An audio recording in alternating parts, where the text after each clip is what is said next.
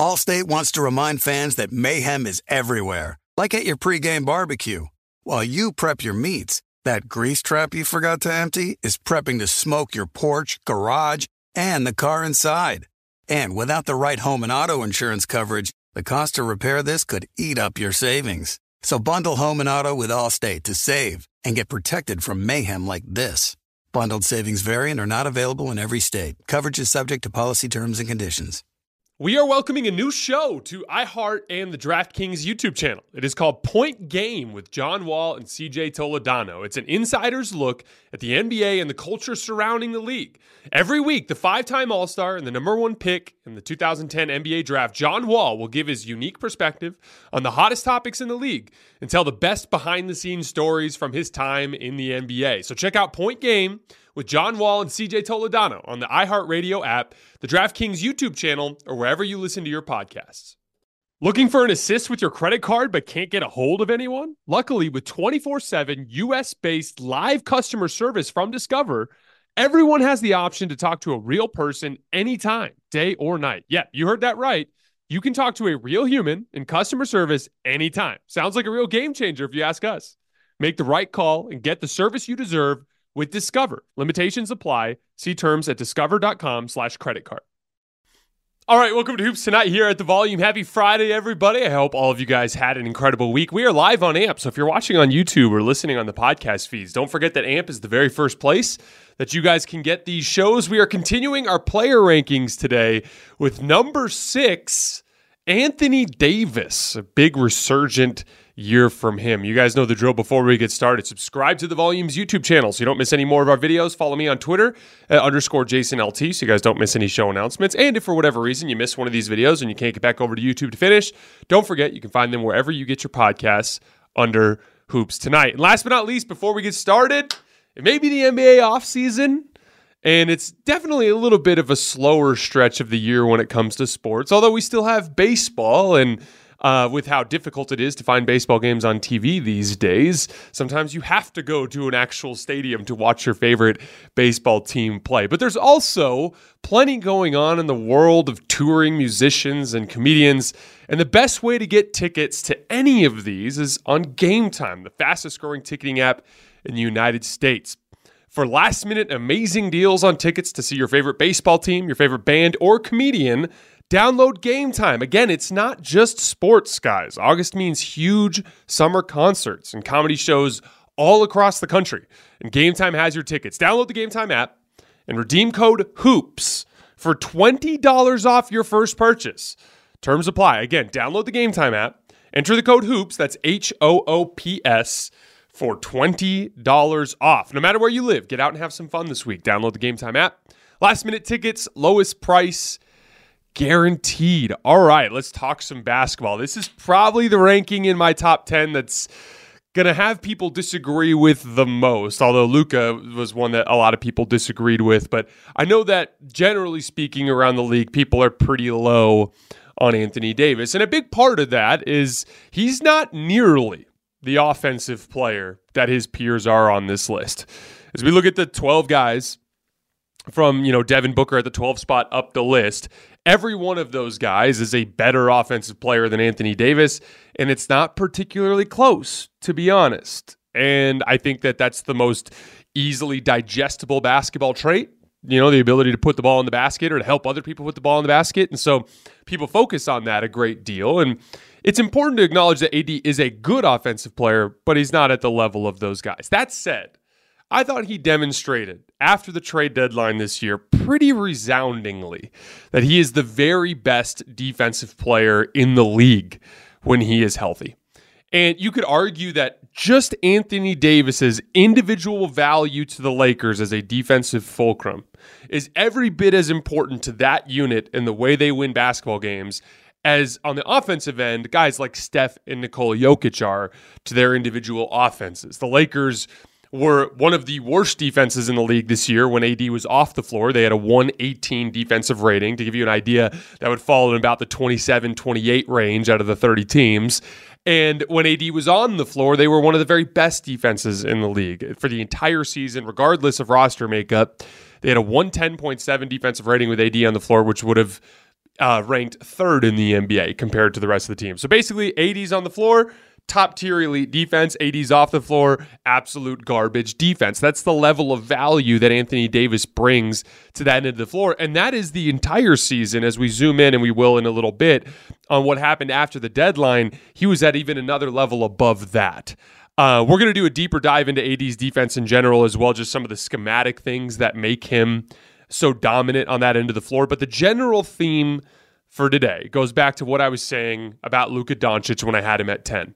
I don't like theoretical basketball. We play the games for a reason. We get results. It removes subjectivity from the equation. Anthony Davis's defensive value wins basketball games. End of story.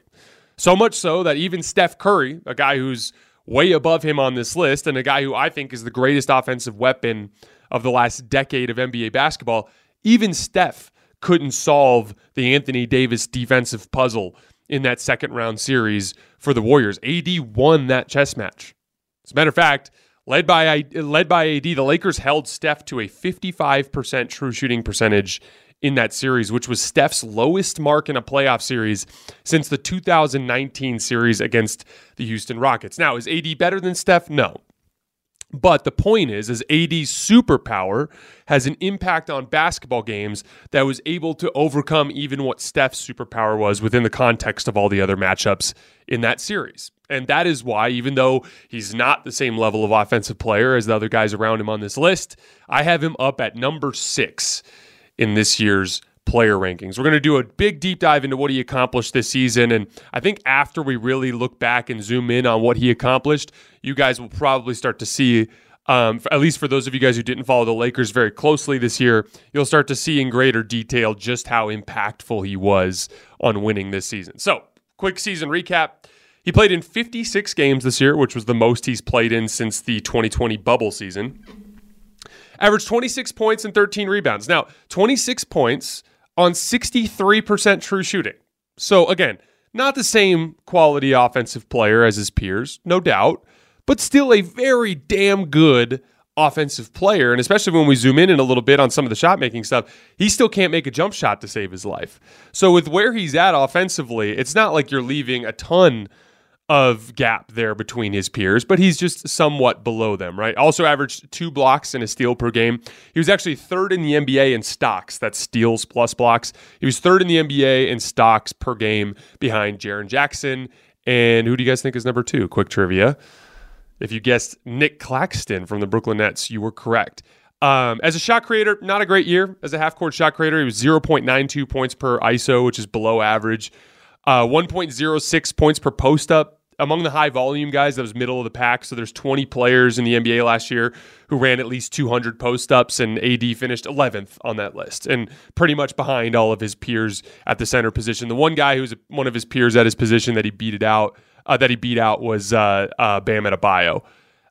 Shot making was the biggest issue. Shot just 35% on jump shots, 39% when you weighted that for threes, so 39% effective field goal percentage, just 36% on pull-up jump shots, all from the mid-range. So every single time you saw Anthony Davis take some sort of dribble step back or turnaround jump shot or something like that out of the post, anytime he took a shot like that, it had about a 2 out of 3 chance of missing. And so if it felt like that when you were watching the Lakers, you were right in the sense that that was what the percentage landed out at. As a matter of fact, his jumper was a big issue, particularly in spot-up situations. When he was unguarded, he shot just 31% on jump shots. So it's starting to look more and more like the bubble was a big outlier for Anthony Davis. He had to give you an idea, in the bubble, he had a 59% effective field goal percentage on catch and shoot jump shots and a 45% effective field goal percentage on pull-up jumpers. So just not the same type of shot maker really at any point of his career outside of the bubble. There was definitely like that 35% or 39% effective field goal percentage overall on jump shots. That's low compared to his career. Like, he's typically in the low 40s and had a lot of years there in New Orleans in particular where he was in the low 40s. So definitely a bit below what his career numbers were. But even as we zoom in on individual stretches of his career, there never was a stretch where he shot as well as he did in the bubble. So I think we can pretty safely assume that that was an outlier.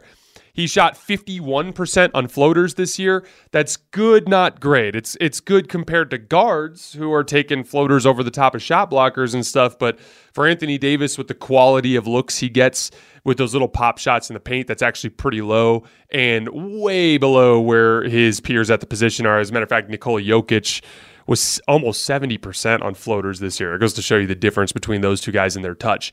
AD was 61% on hooks, which is very good. As a matter of fact, I'd say that's great. I mean, Jokic has him beat by about 5% there, but again, Jokic has the best touch in the league.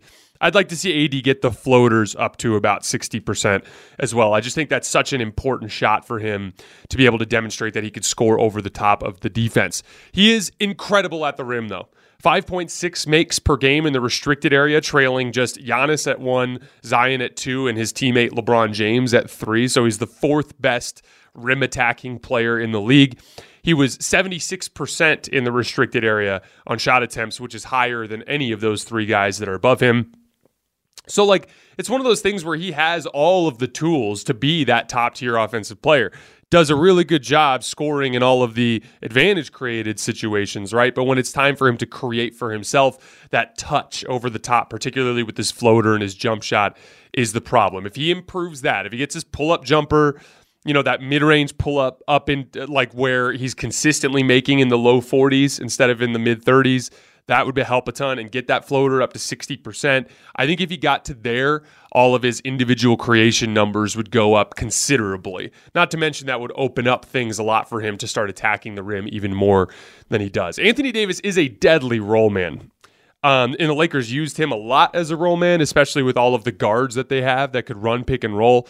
AD shot the ball on the roll 242 times this year, leading to 311 points. That 1.29 points per possession on roll man shots was third out of the 11 players in the league to log at least 200 roll man possessions, which, when you watch the film, it's especially impressive when you consider he's not a very good screener. That's definitely a weakness of his compared to his peers. He doesn't set good screens that free up the guard better, which inherently free up him better when he's on his roll. It's just he's so damn quick, and he's got such a good handle compared to other bigs, and his touch at the rim is so good that Anthony Davis makes up for that and is still a great roll man. But I'd like to see him get a little bit better as a screener. He is arguably the best vertical spacer in the league, just a huge target with great hands and dunks everything. And he's also a pretty good short roll passer. Not quite as good as Bam, definitely not as good as Jokic, but he's a solid short roll passer. It's not like he's hurting his team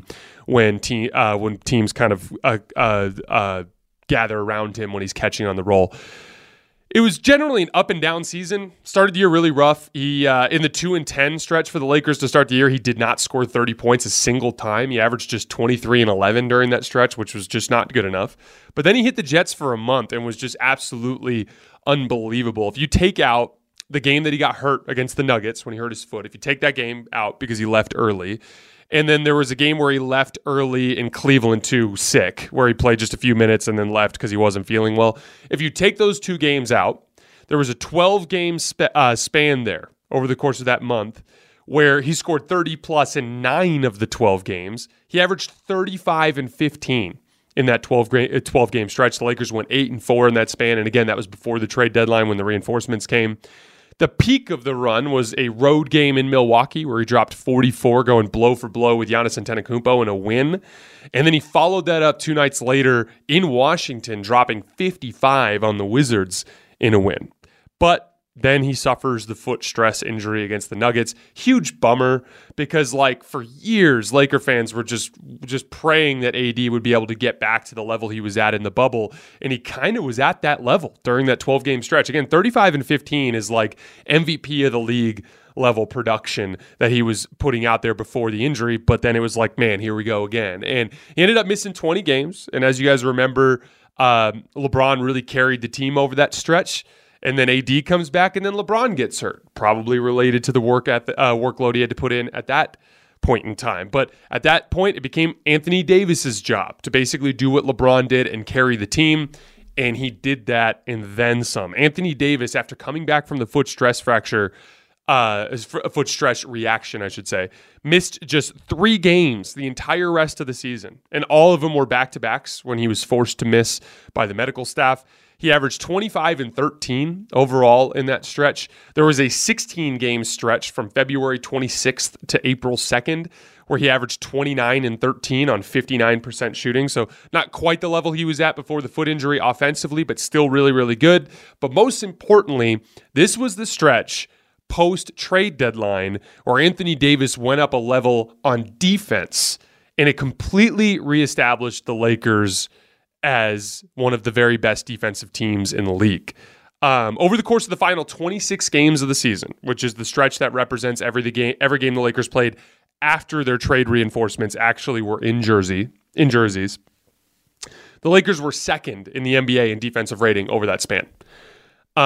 They took that pick and roll identity that they had, where it's like LeBron James, D'Angelo Russell, Austin Reeves, and Dennis Schroeder just running a ton of pick and roll with Anthony Davis as the fulcrum on the offensive end.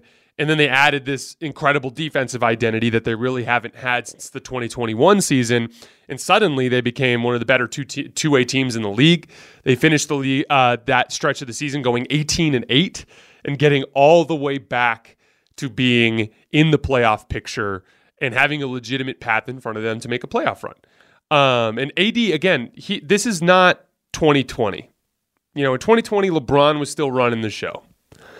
I don't think people remember, especially LeBron fans in particular, because they just insist on saying he's the best in the world all the time.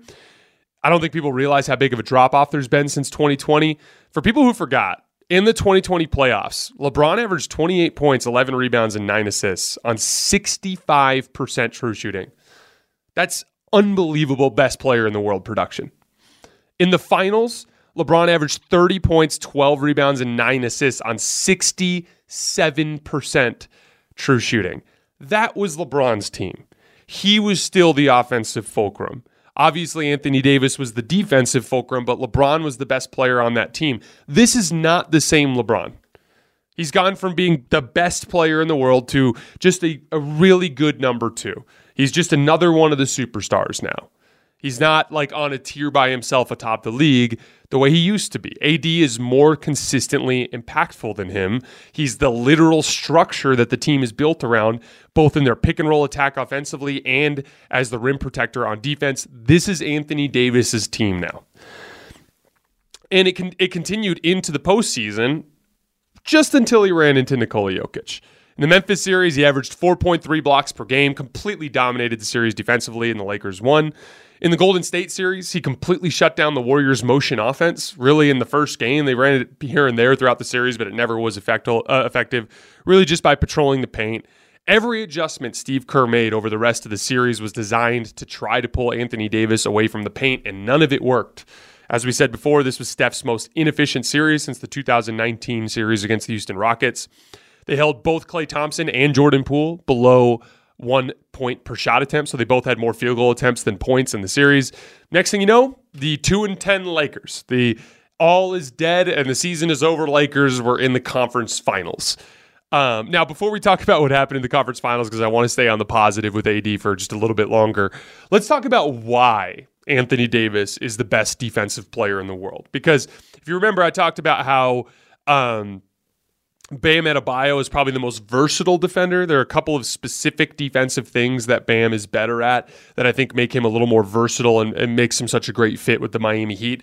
But in terms of the ultimate top-tier ceiling defensively, I don't think anybody can reach Anthony Davis's level. Even Giannis, who I thought was the best defensive player in the world during that stretch when Anthony Davis was hurt all of the time. And it really hinges on 3 core skills that make Anthony Davis the best drop coverage big in the world. Number 1, he's excellent at getting up to the level of the screen, but also getting back to the rim after his guard recovers. Now, remember, in the NBA right now, all of these guards are insane pull-up jump shooters, right? So you can no longer run a traditional drop coverage where you back all the way back to the rim and let the guy just kind of drive into you, because he's not going to drive into you. He's going to rise up and take a jump shot. So a lot of people refer to this as the yo-yo. It's the job of the big to get up to the level of the screen, to dissuade the pull-up jump shot, recover back to the paint. Up to the level of the screen, recover back to the paint. And the reason why they call it a yo-yo is now in the NBA, especially for fast-paced teams, they might run 3 pick and rolls on the same possession. Shut down a pick and roll, they're just resetting and running another one. They might swing it to the perimeter and have the big run up and set a quick screen, and now he's defending a different player in pick and roll. And so that's why they refer to it as a yo-yo. You have to get up and back and up and back, and it requires a great deal of mobility.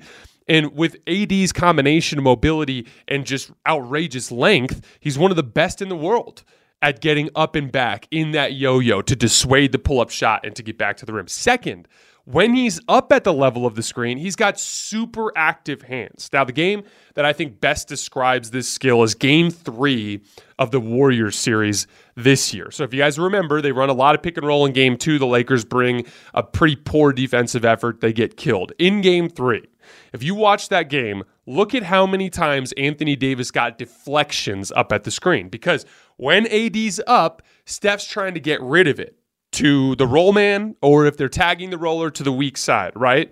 And Anthony Davis is looking and tracking Steph as he's getting ready to make that pass, and he's getting deflections, which is leading to turnovers and getting the Lakers out the other way. The Lakers had a dominant game in Game 3 of that series, and most of the damage was done by Anthony Davis and his active hands up at the level of the screen.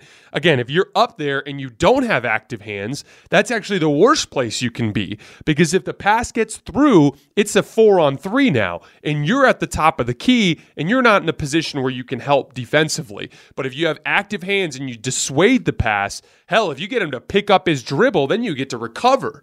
But if you dissuade the pass, or if you deflect it in some way, shape, or form, that's when it's a defensive playmaking opportunity to go the opposite end and get out in transition, which was such an important thing for the Lakers in particular because of some of their half-court offense struggles. But those are the first two things: getting to the level of the screen, super active hands at the level, and then lastly, when he's at the rim, there's nobody in the league that is better at blocking and changing shots. So when you put those 3 traits together, it makes Anthony Davis the best drop coverage big in the league, one of the few bigs that can consistently run drop coverage in the NBA playoffs without getting killed. Again, drop coverage used to be suicide against Steph Curry. Ask the Boston Celtics. That's what cost them the NBA Finals. But with the Lakers, it worked, and that's the advantage of having Anthony Davis on your roster. Again, when we're talking about why he's with the offensive limitations that he has, to be up at number 6 in the league, you have to be truly transcendent defensively. And Anthony Davis made a coverage that used to be a death sentence against Steph Curry into something that literally caused him to have his most inefficient series since the 2019 playoffs. And so that's the advantage of Anthony Davis. Nothing is quite as difficult in the NBA as trying to run pick and roll at Steph Curry. As a matter of fact, at Anthony Davis. And you know what's funny is he shut down Ja Morant too. Ja Morant averaged 1.04 points per possession in pick and roll in the regular season. AD and the Lakers held him to 0.87 points per possession in pick and roll. So Anthony Davis, his ultimate superpower is shutting down pick and roll in the NBA. And it is the foundation to what was a dominant Laker defense that made it all the way to the conference finals. But, and again, before we move on, like I said before, not quite as good on switches as someone like Bam, for instance, but he's still pretty good in those situations. Also not quite as good in box-out situations as some of the bigger, stronger players at his position, but he's not a perfect player. But I think overall, when you factor all of the elements of defense in, I think that he is the best defender in the league. I was super disappointed in Anthony Davis in the Denver series, though. Not because he lost to Jokic. Jokic is the best player in the world. And sometimes what happens in basketball is you run into a guy who's better than you and you just get to lose. And I'm not trying to overthink that specific concept. But I didn't think AD fought as hard as he was capable of fighting. It was kind of, especially visibly sometimes, it looked as though Jokic kind of sapped AD of his confidence and his energy, and he looked lifeless at times. The Nuggets absolutely shredded the Lakers defense. I don't think people realize just how ineffectual AD was. AD in particular was ineffectual defensively in that series. The Lakers had a 116 defensive rating in that series against the Nuggets. That was by far the worst out of the 3 other opponents that Denver faced. With AD on the floor in the Nuggets series, the Nuggets scored 125 points per 100 possessions. He couldn't stop Jokic in the post. He couldn't stop Jokic in face-up situations or ISOs, including that pivotal basket in Game 4 that ended up being the game winner. He couldn't slow down the two-man game. Jokic just absolutely torched him. Beat him in transition, just running up and down the floor like he always does every time the two of them play. It was honestly a little embarrassing for Anthony Davis. And it wasn't just Denver's offense and an unguardability factor, because we saw other teams in the playoffs do a better job. And that's where I look at the lack of fight and the lethargy, and that, like, it just is like, it's one of those things where, like, you're on the ground. What are you going to do? You're going to lay there and let the dude keep kicking you, or are you going to get up and try to fight? You know what I mean? And I just wished that AD was a little bit more willing to fight in that specific situation. The one thing I want to do to cut him some slack, though, is AD had been playing at a playoff level of intensity since February because of the predicament the front office put them in. Hey, here's your reinforcements. There's some good basketball players. Go. Oh, by the way, you're the 13 seed. And there's 30 games left. So let's see what you got. That was the situation he was put in. And so as a result, he was on the Jets like nonstop from February all the way to March, all the way to April, all the way to May. And usually it's not like that. You know, Jokic and the Nuggets, they got to chill the last third of the season and then hit the Jets for 2 months. AD had to hit the Jets for 4 months. And I do think that played a role in the lack of energy that AD had to fight against Jokic harder than he did. The one thing that was just kind of a bummer, though, is like, it just wasn't a good look to see Game 4 and see LeBron like literally leaving his heart and soul out on the floor trying to win the game, and AD's just kind of coasting through until the last. He kind of turned it on in the fourth quarter a little bit, but that was it. So like, I was definitely a little disappointed that he didn't put up more of a fight against Jokic, even accounting for the fatigue. So in summary, AD is a super flawed offensive player, not a good jump shooter, but he is still a good volume scorer who's very efficient. Biggest area of improvement there is he needs to work on making shots over the top of the defense. He's one of the best roll men in the league. Excellent at finishing at the rim, especially above the rim as a vertical spacer, but he's got great touch as well. He's also a good passer in short roll situations. Tends to be very up and down offensively. That was kind of the theme of this postseason, was like the one night AD would have 30 and one night AD would have 14. The one thing I thought that was fair criticism for the record, because inconsistency offensively certainly hurts a basketball team.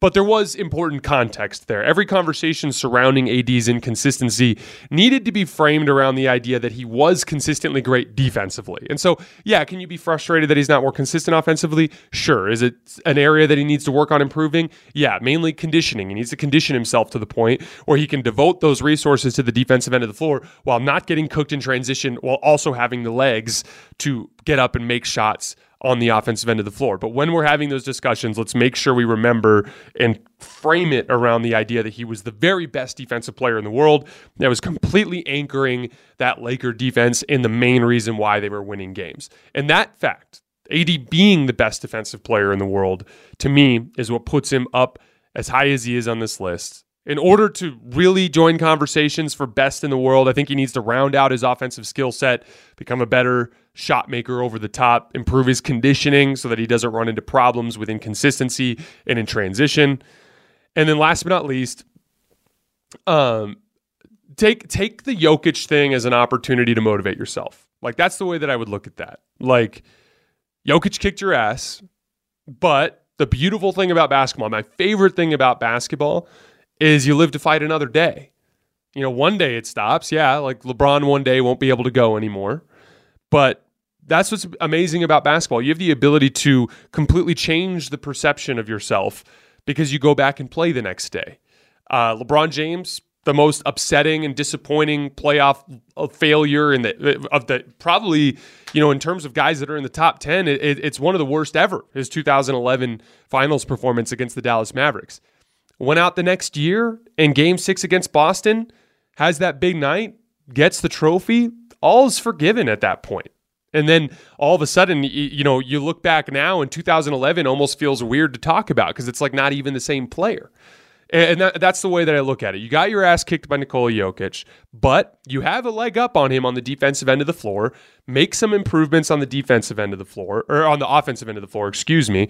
You've got a good roster. You've got the ability to make a move at the deadline to improve. There's a good chance that you're going to have another opportunity in early or late May in the second or third round of the Western Conference playoffs to get another crack at Jokic and the Nuggets. You're going to get another chance.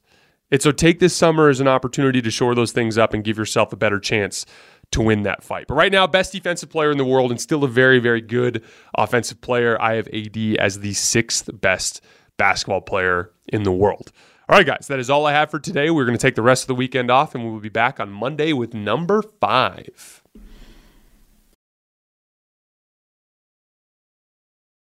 Allstate wants to remind fans that mayhem is everywhere, like at your pregame barbecue.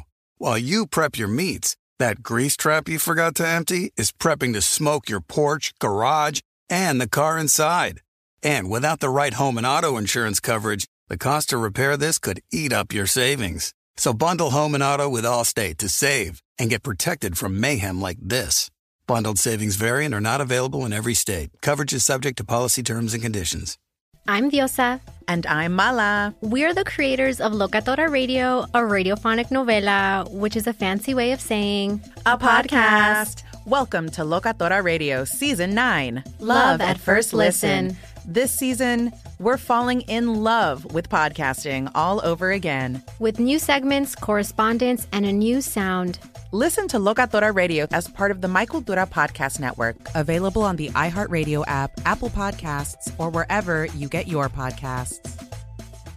MTV's official Challenge podcast is back for another season. And so are we. I'm Tori Deal. And I'm Anissa Ferreira. The wait is over, guys. All Stars 4 is finally here. And this season takes it to a whole new level. Old school legends, modern power players, and ex-lovers are all competing in Cape Town, South Africa for the prize of $300,000. And we're going to be right here along with you fans, covering every episode on the podcast. Listen to MTV's official Challenge podcast on the iHeartRadio app, Apple Podcasts, or wherever you get your podcasts.